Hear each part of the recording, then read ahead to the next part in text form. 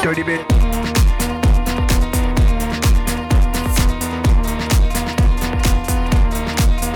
Dirty bit.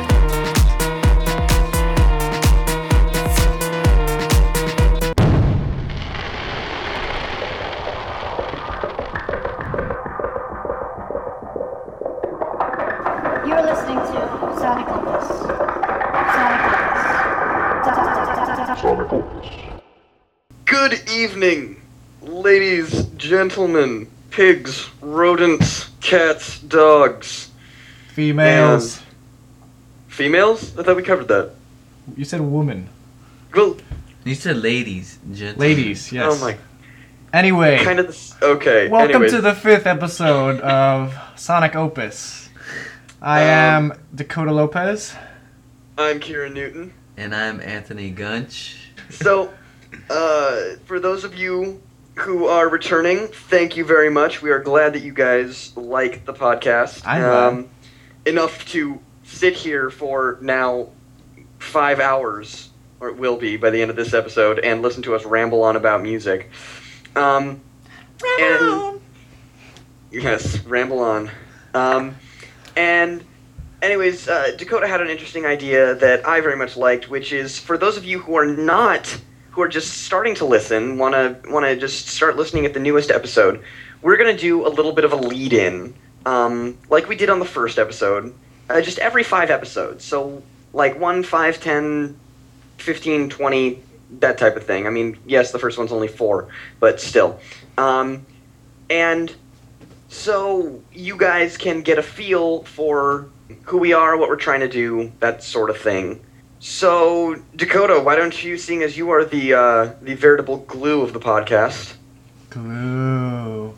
Alright, I used to live in Miami. I lived there until I was 13. I lived with, or I didn't live with Anthony, but I was basically his best friend growing up. And I then moved to Los Angeles where I met Kieran. Hey. That's him. That'll be Kieran. And we hit it off pretty well. We were in a band together for a little bit. We were okay. We none of our recordings ended up okay, but we liked it. As good as a band of 15 and 16-year-olds can be. Exactly. And just recently about 2 years ago I moved up to New York, leaving both Kieran and poor little Anthony over in Miami. You left a while ago. Yeah, I know. He didn't even care at the time. But strangely enough, he's Anthony. I mean, he literally just moved up and he's living in my basement. No joke, folks. This is like actually legit. He is living in his basement. Yes, this is actually his 1-month anniversary in my basement. It is? Yeah, you got here November 5th. It's December 5th. Oh my gosh, are you serious? Yeah. Fantastic. Anyway, and Kieran not too long ago had a great idea.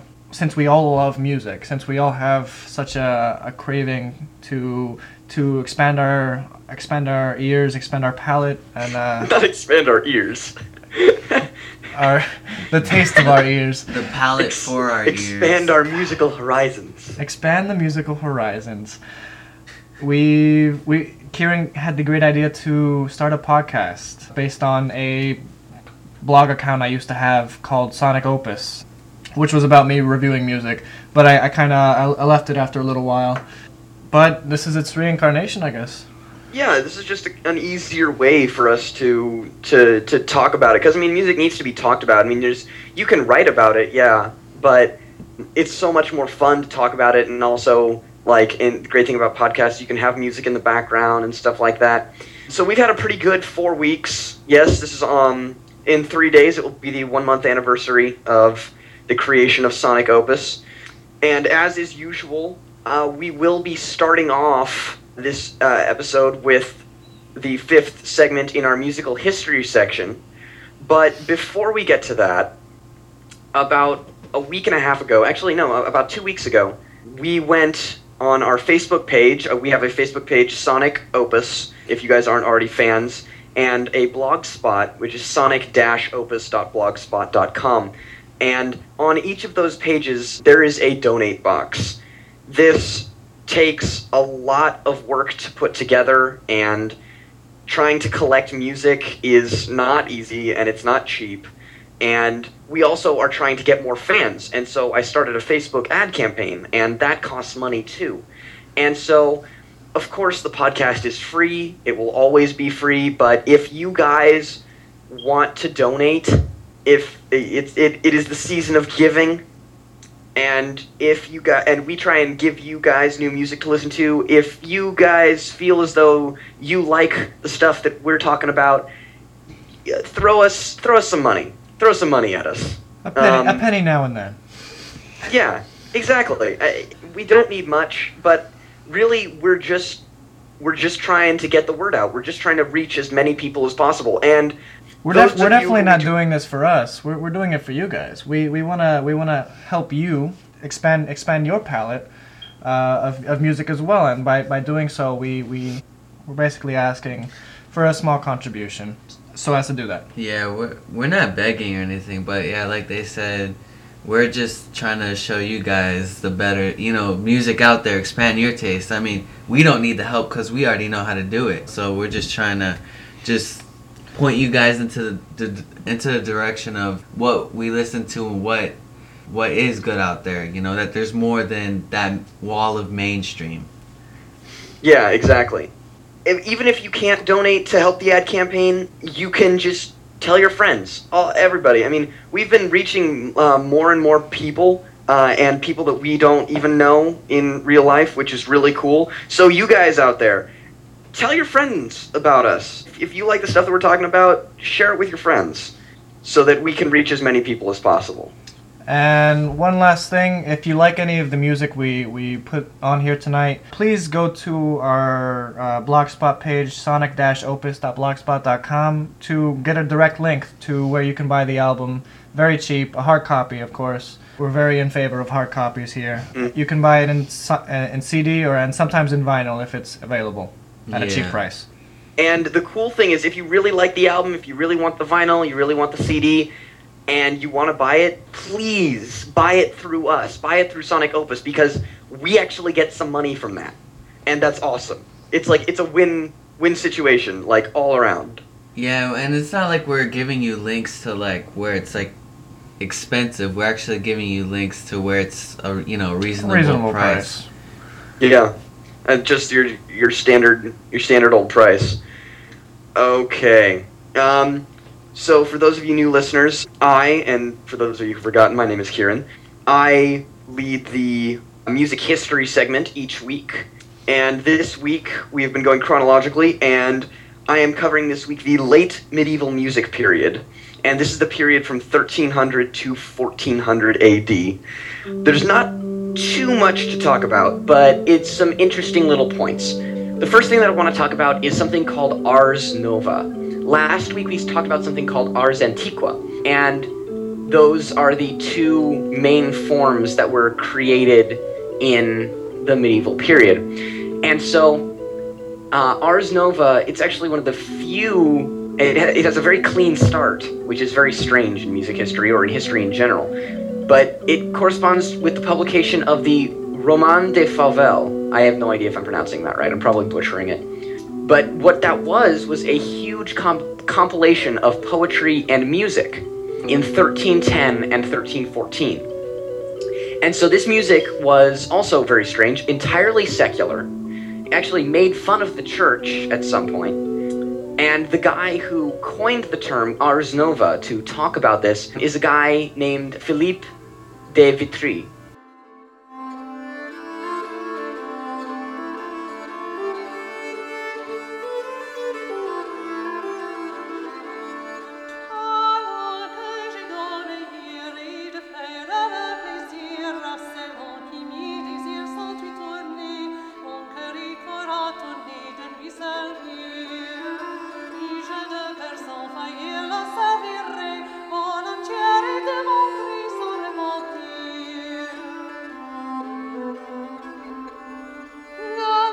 And he was a composer in the medieval period, probably the best known composer of the medieval period. And so he was one of the first composers to use the isorhythmic motet. And an isorhythmic motet means the same rhythmic pattern of notes just at different pitches, type of thing. So if you get it, you get it. If you don't, ask us about it, because we will respond to your questions. Secular music became a lot more complex and sophisticated, which was entirely new. Usually it was just the religious music that really had a lot of time and effort and sophistication put into it. And the dominant secular genre of the Ars Nova was the chanson, as it would continue to be in France. Musical forms corresponding to the poetry that they set. That's the Ars Nova. The Italian version of the Ars Nova is called the Trecento. And so, Italian music, this is just the same as the Ars Nova, but it was much more melodic and lyrical in character, as most Italian music is. It featured what has been called the cantilena style, with the very high top voice ported by lower voices that were more regular and slower moving, and that was what kind of shaped or molded the Italian music of this period. In Germany, there was something that was just this weird, called the Geislerlieder. Geislerlieder. Da. Sounds... I have, it's a weird word. Really weird. It is German. Yeah, but these people were... Okay, these were the Geislerlieder were the songs of wandering bands of flagellants who were apparently just, wandering minstrels in Germany, who, and I quote, sought to appease the wrath of an angry god by penitential music accompanied by mortification of their bodies. And then it's really weird. At the end of the late medieval period, as it is with any musical period, as it starts to transition to the new period, which this transition to the early Renaissance, it always gets a little weird.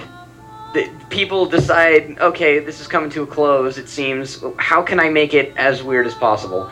And so they came up with something called the Ars Subtilior, highly stylized, really rhythmic complexity that wasn't seen again until the 20th century.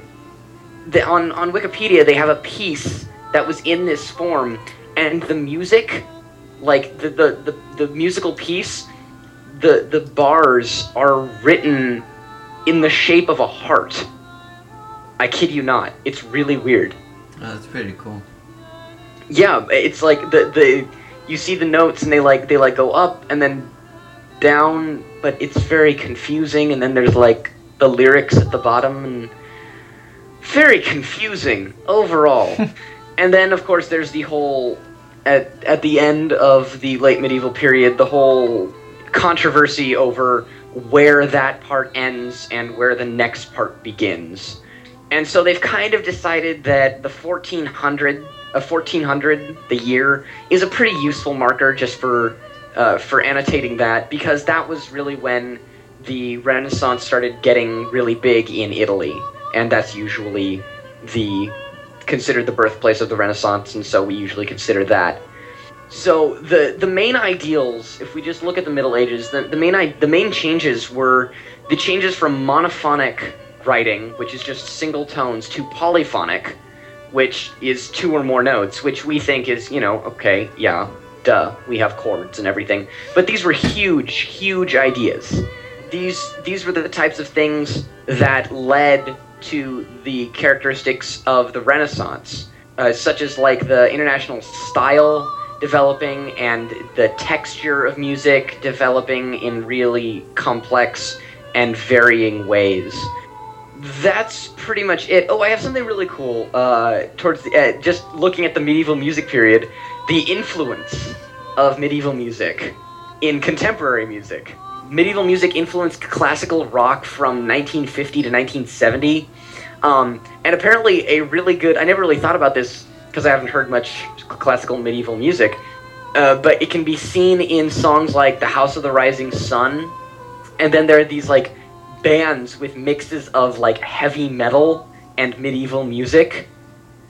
Bands called Corvus Corax. That was really weird. I listened to some of their stuff. And medieval rock, which was bands called In Extremo, Subway to Sally, Morgenstern. It's really weird. Those kind of bands are really weird. There's like pirate rock, there's Viking metal, there's a bunch of stupid little subgenres within the umbrella heavy metal. We apologize to any heavy metal fans. Yes, that's all we have to say. We apologize. Okay, so that's it for the music thingamajiggy. So, what do you want to hit first there, Tiger? How about the Black Eyed Peas 6th album?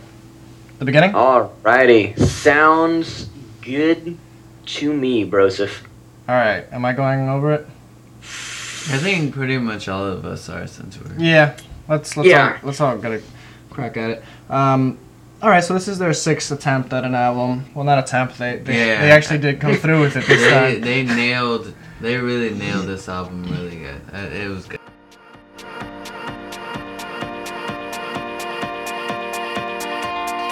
I pledge my allegiance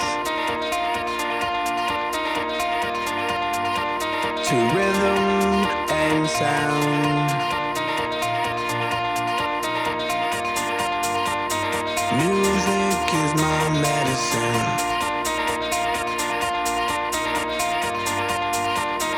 Let the rhythm pound. And play it loud, baby, play it loud. Play it loud, baby, play it loud. Rock the crowd, baby, rock the crowd. And play it loud, baby, play it. It had its ups and downs, a lot of the album. A lot of it was very fluent, though, I felt. It was very much a party album. Very much. Yeah, all of us, like, after the first, like, run through of the album, you already know it's a party album. First 4 tracks, you feel they're The so... first track, you know, it's a damn party album. Yeah, the first track, but, like, after the 4th track, you kind of feel that, alright, all the songs are going to be this way. Which is kind of disappointing. That they all are. Simply because there's no variation in the album. There's nothing that really stands out. No tracks that really stand out. Although there are tracks that are better than others. Yes. Absolutely. This album was very hit and miss with me. There were parts I really liked, and then there were parts where I was sitting there and I'm like, why am I listening to this crap? That might be, you know, a little judgmental, but there were some really great tracks. I thought their redoing of The Time of My Life, the opening track, was really good. I really liked The Best One Yet, The Boy, and Just Can't Get Enough. But like Dakota said, it's not a standout album from the Black Eyed Peas. It's certainly, I don't think it's a stronger album than The End. Well, I felt it was better put together than The End, but it doesn't have the single power that The End had. With Tonight's Gonna Be a Good Night and other tracks from The End like that. Yeah, I don't. It was a very strange album for me. By the way, what was it? Who released it? Who released the album? Yeah. Let me check right now. While he's checking, it was an interesting album. The beginning is, I get where you say that it has coherency, because the beginning is definitely a fitting title. They talk about where they came from and kind of who they are now and things like that. But I find myself just not caring that much. I mean, I don't know. Anthony, you really liked it. What was it about it that made you really like it? I really liked how it was an album that it was very much, it was alive. Like the way that, like, there was so much life in this album. It's called The Beginning, right? So yeah, I just feel that it was just like a big, you know, it was a party album. It was the beginning. So it was like an album of light, whereas The End was much more of a darker album. Okay. True.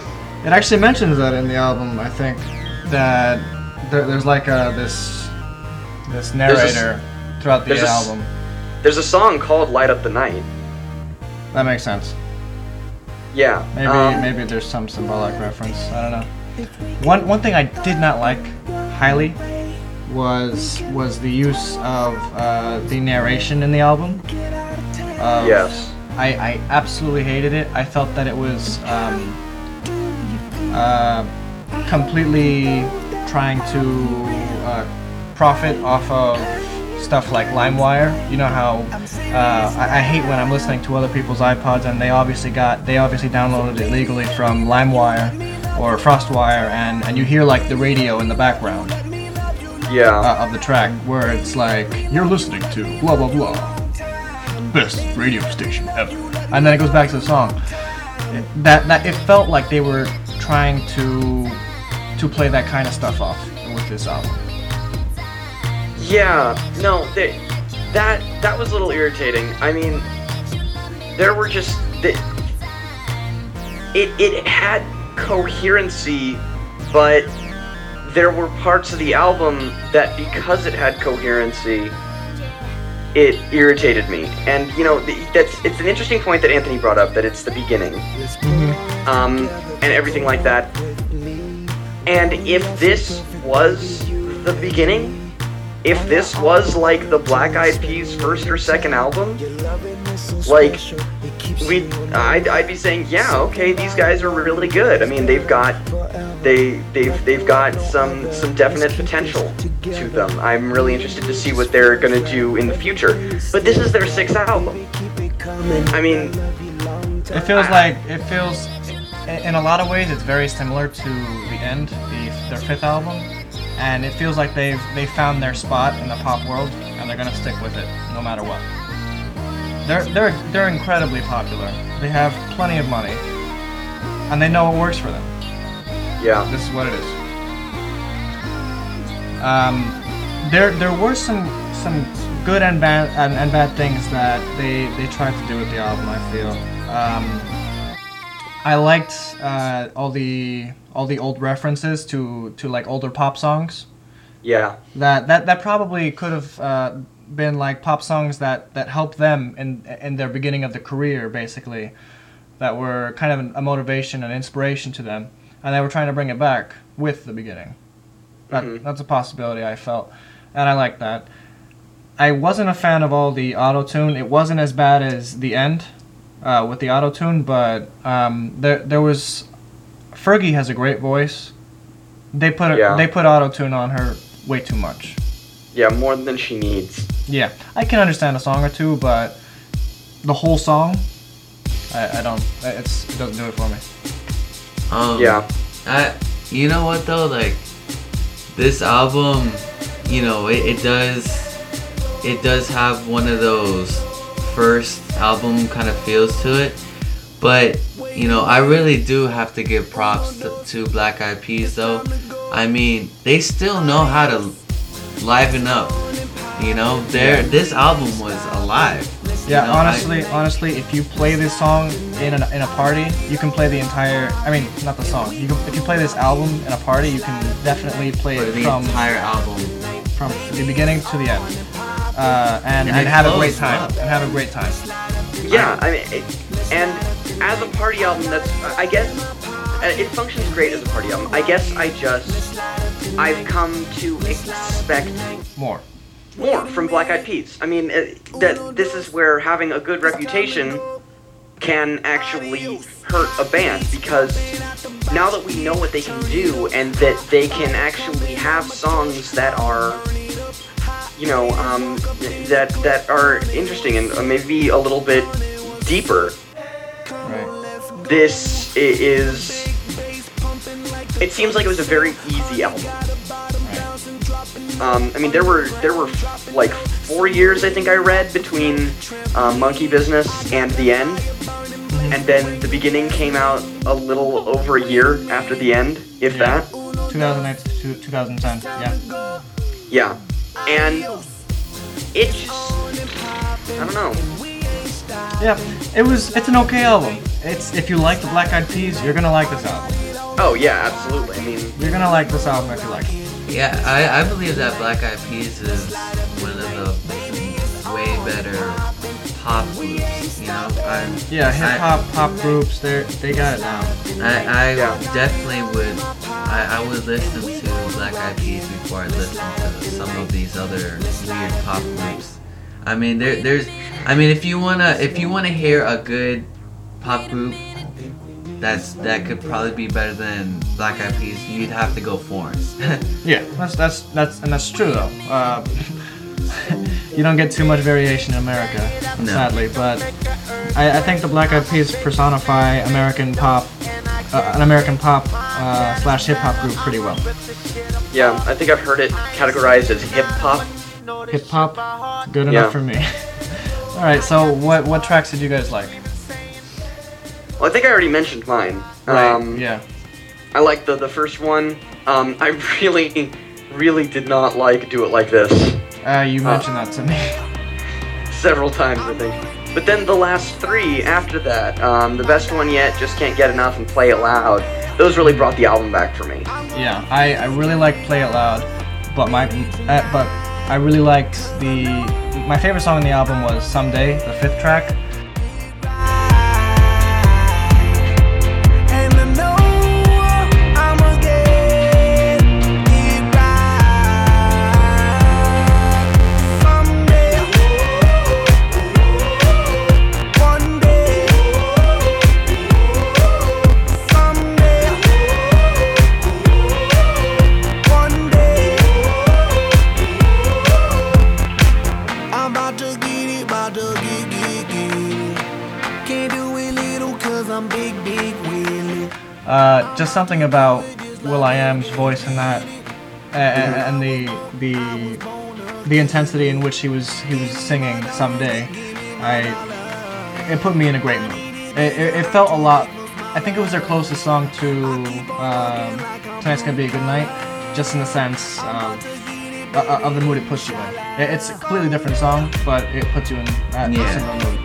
Yeah, like a hopeful mood. Yeah. I agree with Karen. I like the first track. I actually did like Love You Long Time. And I actually liked. I think it was Fergie that sang in XOXOXO. I loved her voice. Yeah. That was fun. Her voice is like when it's not auto-tune, she has the best voice that I've heard, like, you know, in the pop group, you know? Mm-hmm. Yeah, she really is. She's incredibly talented. She really is. I love her voice. And By the way, that song is really good.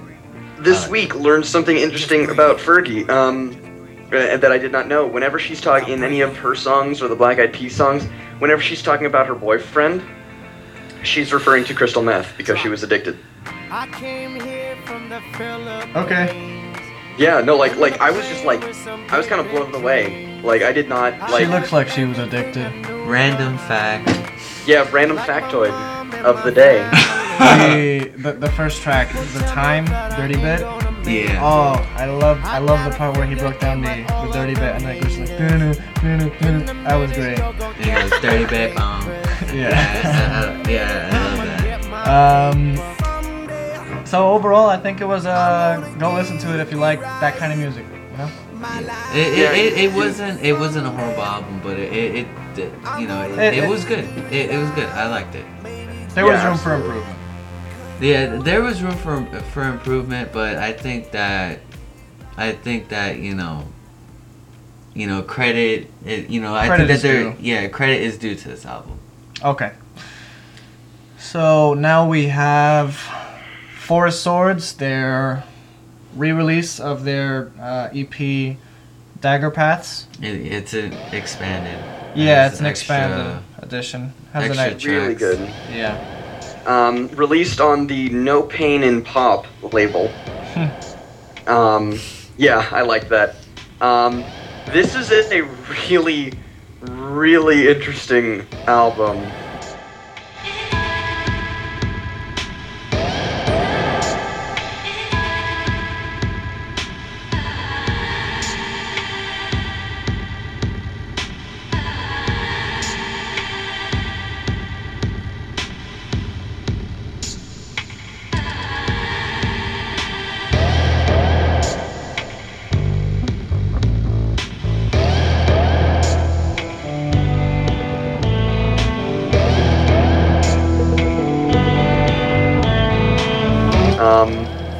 it's definitely my iTunes absolutely immediately knew how to classify it. It's psychedelic. Yeah. It's an interesting album. Well, EP, excuse me. I don't know. It's always awkward for me to have to say EP. Yeah, extended play. Anyway, it's interesting noting that they're from Liverpool, the same place as the Beatles, but the sound could not be any different. Yeah. It's the last thing you'll ever think of hearing from a Liverpool band. Yeah, this is like their sound is like something that you probably hear in like one of those weird countries that are isolated. Yeah. It's kind of racist, but it's totally true. Like, you imagine it's like this like Slavic country. The guys all have like really long hair, and they just kind of they go out into the field, kill an animal, and then make an instrument from its windpipe and use it. Exactly, and it felt when I first listened to the album, the first few tracks, I had a very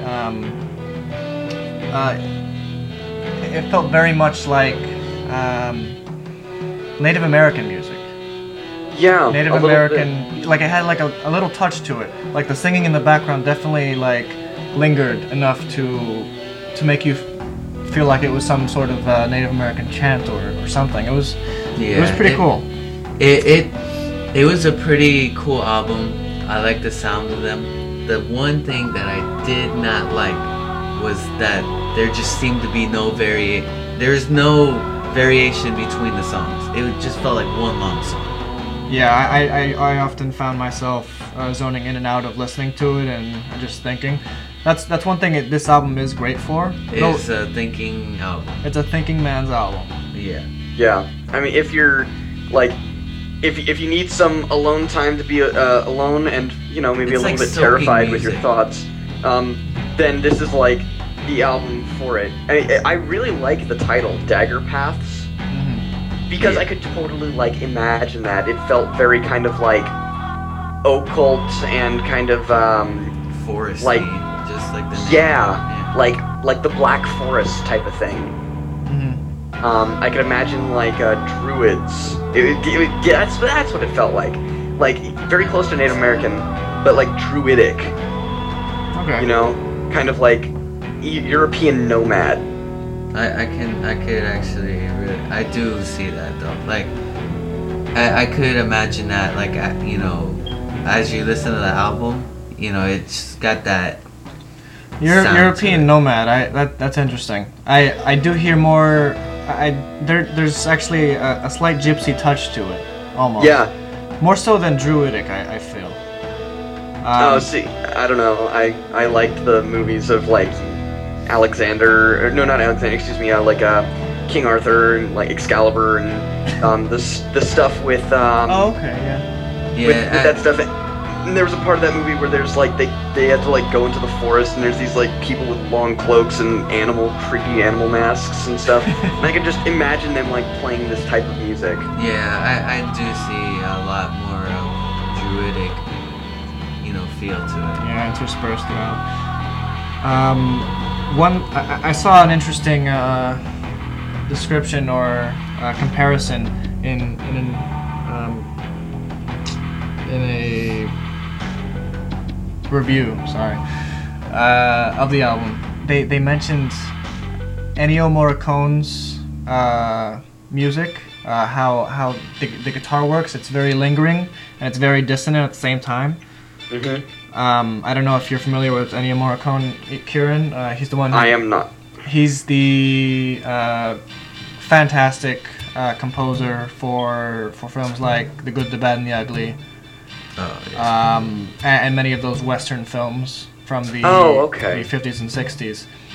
And one thing that he was really popular for was his ability with the guitar to create new sounds, basically. And that's something that they really push in Forest Swords.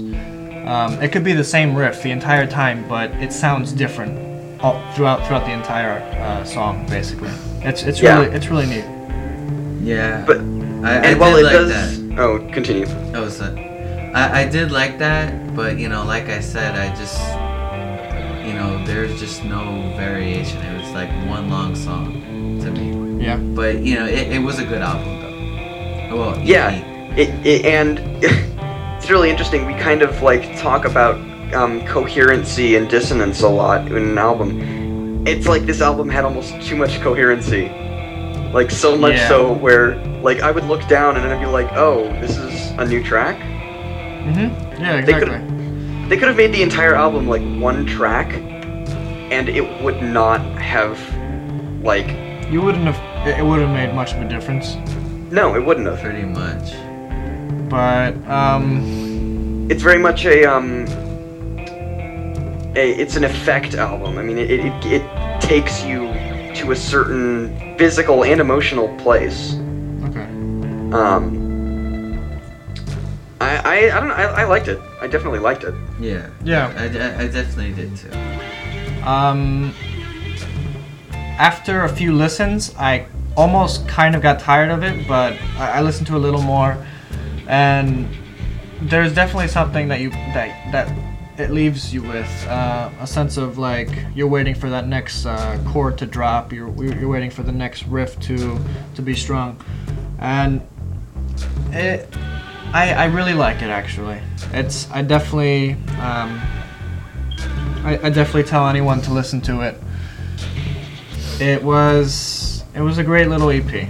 It had its flaws, like we said. There's very little incoherency throughout Yeah. it.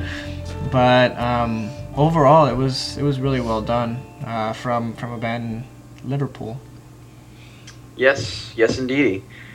Okay, so now I'm going to take this moment to explain to our listeners we are actually not doing 3 album reviews this week. We are taking on a slightly different format.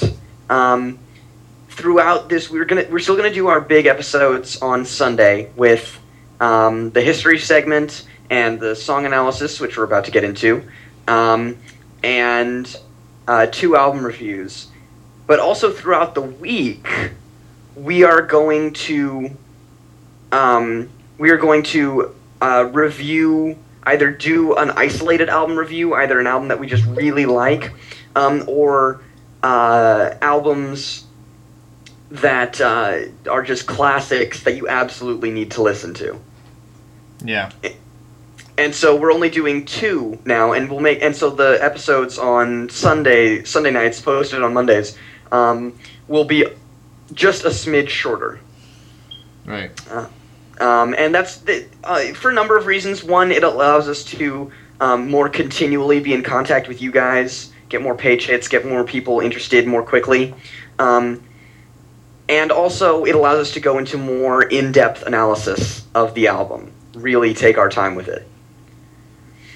So, that brings us to the song analysis. Oh wait, Kieran. What? Aren't we going over a few albums? Or are we doing Do you want- that? Yeah, we're just gonna do just quickies, like not in-depth reviews, just kind of just pointing into just hey, listen to this. Yeah. Okay. Okay, then I'll give mine first. Sure. Okay. So I listened to. We were debating on what to listen to this week, and before we decided to do only 2, I listened to another album by another band called Victoire, and their new release called Cathedral City, released on New Amsterdam Records. Really, really interesting. It's kind of like, when I was listening to it, it immediately reminded me of Belle Orchestre, which, for those of you who don't know, is very kind of symphonic chamber pop, I guess, kind of. It's just very the closest thing to classical music that I've heard in a long time. But it's still got some very synthy sounds, some very electronic stuff in it there to make it relevant. And Victoire does that, does the same thing, kind of. They just Victoire is it's a quintet. It's 5 people.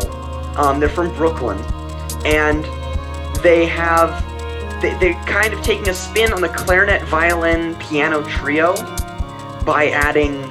They add a lot of different things. They add keyboards. They add double bass. They add like different electronics, and it's a really intriguing album. If only because I haven't really heard anything this kind of classically symphonic in quite a while. It's a really interesting album. Definitely give it a listen. Victoire, Victoire, their new release called Cathedral City. It did feel like I was walking through a city of cathedrals. All right. And Anthony and I, we've given another album the time. It is the 7th album by the Swedish pop singer Robyn. That's Robyn. And I feel that Robyn is such an amazing singer.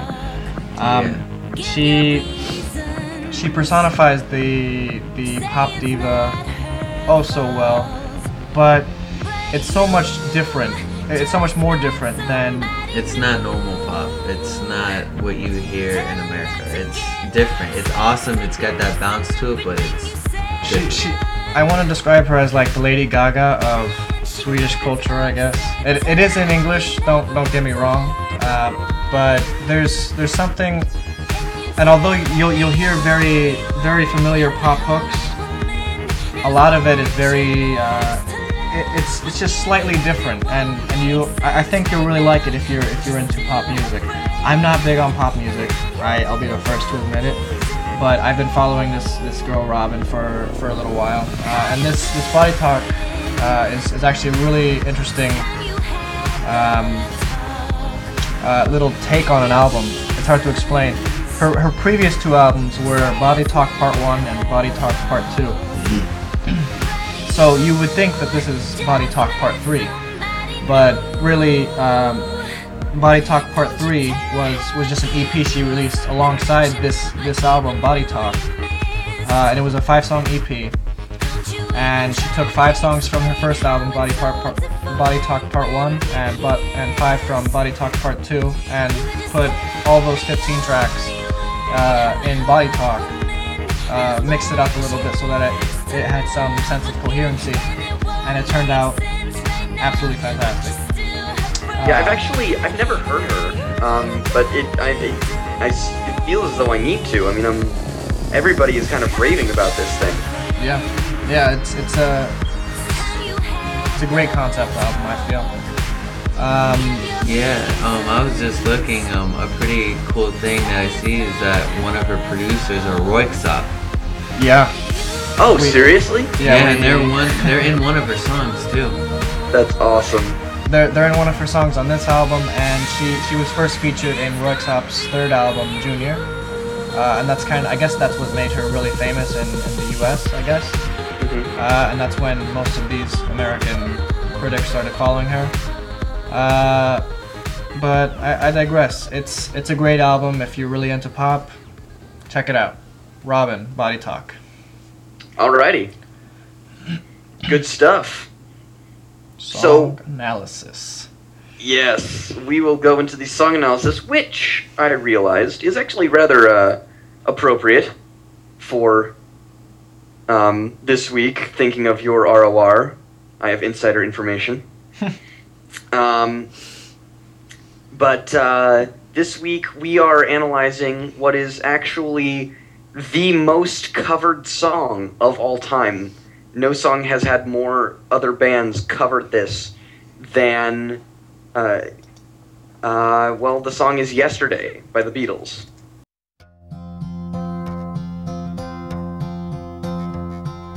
Yesterday, all my troubles seem so far away.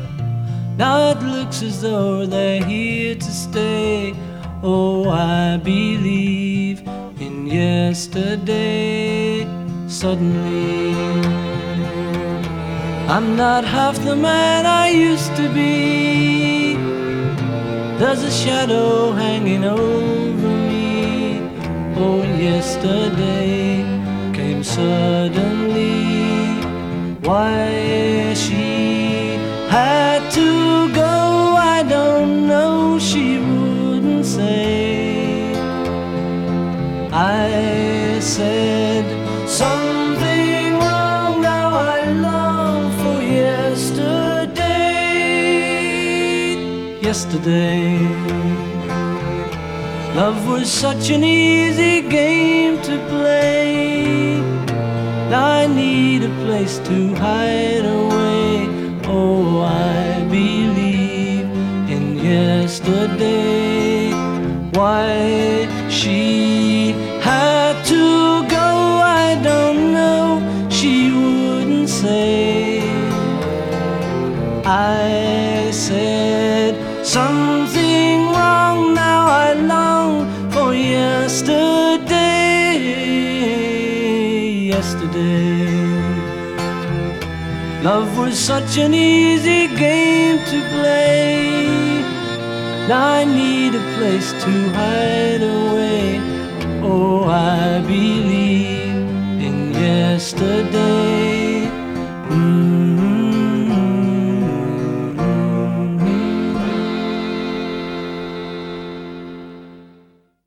It's a magical song for so many different reasons, really. I mean, it talks about like wishing to go back to when things were good. So there's a very kind of melancholy feel to it. It's the Beatles at their best. I mean, what more can you say, right? Mm-hmm. Yeah. I mean, what Kieran was mentioning, that it holds the Guinness World Record for most covers ever. There's an estimated 3,000 recorded cover versions of this song. oh my God. Followed, and in second would be Eleanor Rigby, also by the Beatles. Yeah. Yeah. And that, if anything, is one of the greatest honors of all music ever. To know that so many different artists have taken such an emotional stance on your piece of music to make it their own. That's amazing to me. Yeah. Absolutely. It's and you know, it's actually I didn't know that Eleanor Rigby came in second. Yeah. But I was listening to it, and they have some very similar themes, at least not necessarily lyrical, but definitely musical themes. Mm-hmm. They've got very simple, repetitive lines, lots of really great violin work. Mm-hmm. You leave yesterday feeling like yeah, things are hard, we wish it was the way it was, but we're okay with it. Right. It's such a feel-good song, even though it's so heartbreaking. Mm-hmm. And one thing that's really, really interesting to note about this song, this is the very first Beatles song ever to be recorded in by one Beatle, and that would be Paul McCartney. Which to me I feel is the beginning of the end, but it was it's such an amazing recording, and Paul McCartney says that the origins of this song originated in a dream he had while filming a movie, and he just to be able to create such a fantastic tune that so many people have covered in a dream shows true genius to me. Oh, absolutely. And he his original title for the song was Scrambled Eggs. The working opening verse was scrambled eggs, oh my baby, how I love your legs. And I'm so glad that did not stick and that he chose Yesterday, because that is definitely an improvement. And it's actually, this song still has such power. I mean, we talked about either last week or the week before about the Beatles finally getting on iTunes, and all over LA, I'm sure this has been the way it is in New York too, but I mean, all over LA, there have been billboards and signs advertising that they are now on iTunes. Very much so in NYC, yeah. Yeah, and I actually watched a commercial for it, and the song that played during it was Yesterday, and it just ended with him humming at the end, and it said, like, the band that started it all, now on iTunes, and I felt myself, like, tearing up. Like, Yeah. that's just how powerful that song is. It's magical. It really is. When you listen to that song today, it pretty much is defining them because they were the yesterday. Yeah. Yeah. Yeah, it's almost that nostalgic. It's the nostalgia of it all that really It's tears a you good apart. it's a good song because that's a song that you could use for as long as time goes. Yeah, it's really one of those. Along with every other Beatles song that becomes completely lost in time because they were so ahead of their time, and yet they're still so ahead of us, I feel. Yeah. In many ways, but I think I almost feel as though, like, after the Beatles broke up, Paul McCartney played or heard Yesterday ever. I think he'd just, like, start crying. Because I know I would. yeah, Absolutely. Are you kidding me? Like, that's That's a nostalgic song. yeah, it. It is. I mean, and you think about that. There aren't words. There aren't words. mhm. Yeah, thinking about it. And this goes really well into my first ROR, as Kevin Yes, mentioned. actually. I knew from the very beginning of these RORs that I wanted to do a Beatles album, Mhm. and I've been trying to debate which one kind of means the most to me. Right now, my favorite album is Abbey Road. My favorite growing up was probably Revolver, but both of those are very cliche when talking about it as a favorite album or as something that you remember. So I'm gonna go with something a little bit different. My ROR is Magical Mystery Tour.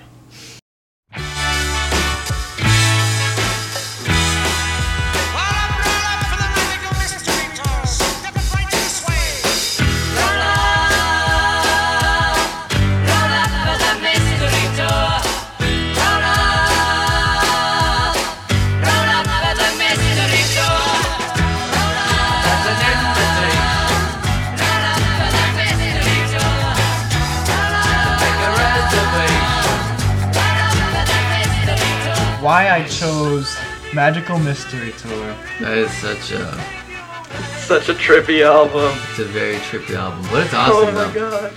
Yeah, That was their party album. that was their party album, I guess. Yeah. I remember I was in my car, or I wasn't in my car. I was in the back seat. My mom was taking me to work. It was like a take your kids to work day. I was probably in kindergarten at that time. But I remember I told my mom, put the Beatles on, and I had my dad's folder of CDs in the back seat, so I picked that one up, and the first track just invites you to take a ride on the Magical Mystery Tour. And I remember listening to it while I crossed this very large bridge into downtown Miami, and it was really cool. And I remember that very, very clearly. Yeah, I don't know. The album goes from such classic. It really is an amazing album because they are able to draw their already existing fans in with tracks like All You Need Is Love, Hello Goodbye, and I think Lady Madonna as well, and then also Push the Limits, you know, with like Magical Mystery Tour and I Am the Walrus. So weird. So weird. One thing that I can say about this album, choose any #1 track in the past 5 years, #1 Billboard track ever, and compare it to any one of these songs, and more people will remember any one of these songs on this album than any of any #1 track in the past 5 years. It's each one is so particularly special and creative and unique that they pass through time seamlessly. Yeah, there's definitely variation in this album. I don't know what you said about anybody knowing each song better. I don't think a lot of people know The Fool on the Hill. Just saying. You don't know The Fool on the Hill, Kieran? Well, I know the song, but like it's. All right. Well, trust me when I say everyone. All right, not everyone. Maybe not our generation, Kieran, but anyone else. Gee, damn. A few generation. select in our generation and everybody back. Yeah. Anyway, what was your ROR for this week, Kieran? Mine was the fantastic album by Feist, The Reminder. Oh yeah. I don't know. This is an album after I got really into big up tempo happy stuff like Vampire Weekend stuff. I got into Feist and it just kind of slowed me down, and I really got more emotionally complex as a person by just listening to this album over and over again. It's got her big hits on it. 1, 2, 3, 4, of course. You know who you are, sweetheart, bitter heart. Now I can't tell you apart. Cozy and cold, put the horse before the cart. Those teenage hopes who have tears in their eyes, too scared to run up to one little lie. You changed. The first time I heard 1, 2, 3, 4 was on that Apple commercial. The first time I heard Feist was on that Apple commercial for the iPod or the new Nano. iPod Nano. Yeah, the one that you could shake it up and it'll shuffle for you. But that song just it stuck with me, and I had to figure out who that artist was, and I'm so glad I did. Yeah, I actually heard about her on from the Colbert Report, because she was the musical guest one night. But every song, it has such complexity and brilliance to it, and I don't know, it hits me right. It does. It's a really great album talking about love and loss of love and just being a happy person and existing as we do. And I don't know, that just kind of appeals to a kid who's just trying to exist as we do. Right. So, yeah, I mean, if you've never heard the album, please go and listen to it. It's fantastic. It really is. And if I had to choose a single song off that, to be just the absolute one of my favorites of all time, is So Sorry, the opening track, actually. And it's an interesting track to open the album with. It's down-tempo, and it's just quiet and reflective. It's a great song, and it's a great album. And it's definitely shaped who I am. So, Anthony, when we started the episode, Anthony did not know what his ROR was going to be. For those of you who don't know, ROR is Records of Remembrance, the albums that have kind of shaped our lives. This is the 5th and final segment. So, Anthony, what's your ROR? My ROR is it's not an album from like way back when I was a kid. It was actually something that really was for my senior year in high school, and it's Manners by Passion Pit. Mm.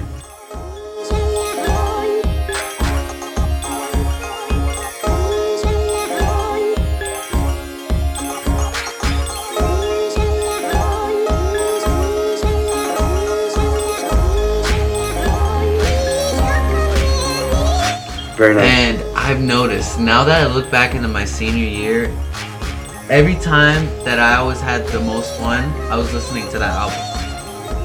That's a good way to put it. Everybody seems to love Passion Pit down there, so someone's always playing it, and I'm always hearing some kind of song by them. So I just remember one time I was in the car with my friend, and we were going to this like random little carnival thing that they had at this like mall, and like we were just listening to Sleepyhead and pretty much The Reeling, and you know that album just has so many like awesome songs, and it's really heavy and synth, but I love it. And it defines a good portion of your life, like you mentioned with the high school, the senior year in high school, how it's about having fun. Yeah, pretty much. And yeah, senior year in high school is your fun year, so yeah, it pretty much defines my last year in high school. For some, I have reverse senioritis right now. I'm still a senior in high school, for those of you who don't know. I actually did really good in my last year without pushing too much effort. Like I actually did my work, but I got all A's and B's without having to working too much. But yeah, that album it really was essential to my last year in high school. It really was. And Oracular Spectacular. And then when but that's a whole other thing. But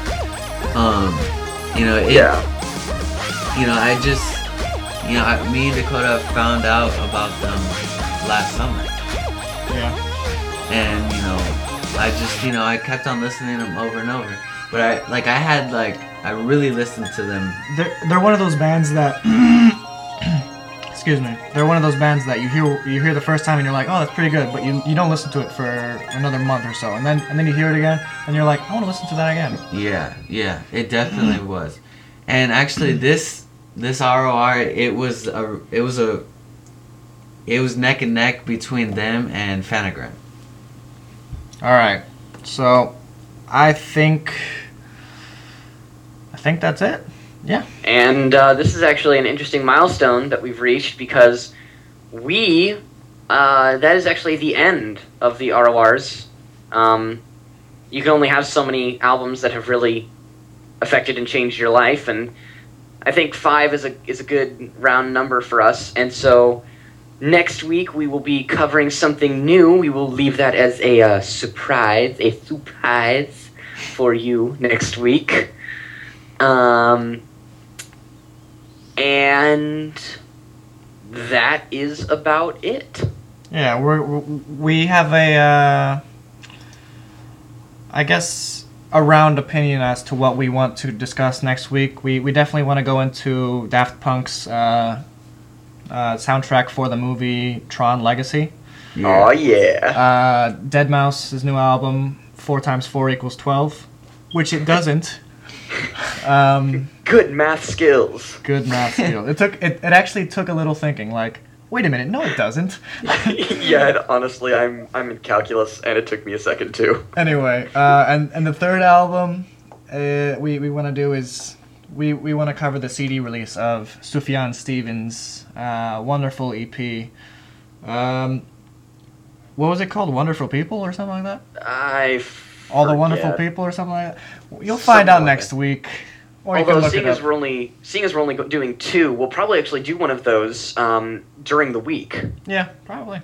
Might do I think we might do the Tron Legacy soundtrack. That at makes some sense. point during the week. That makes sense. Yeah. All right. So you, lovely people, have been listening to the Sonic Opus and the lovely, delightful, dulcet tones of Kieran Newton. Anthony Gunch. Dakota Lopez. And Anthony Gunch. That caught me off guard. I was like, oh, am I supposed to say Dakota Lopez? I was hoping you would. I was going to.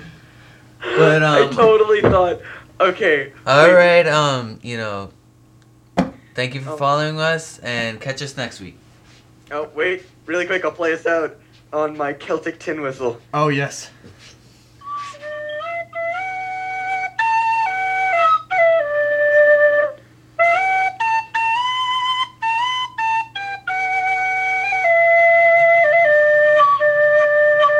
Lord of the Rings for the win.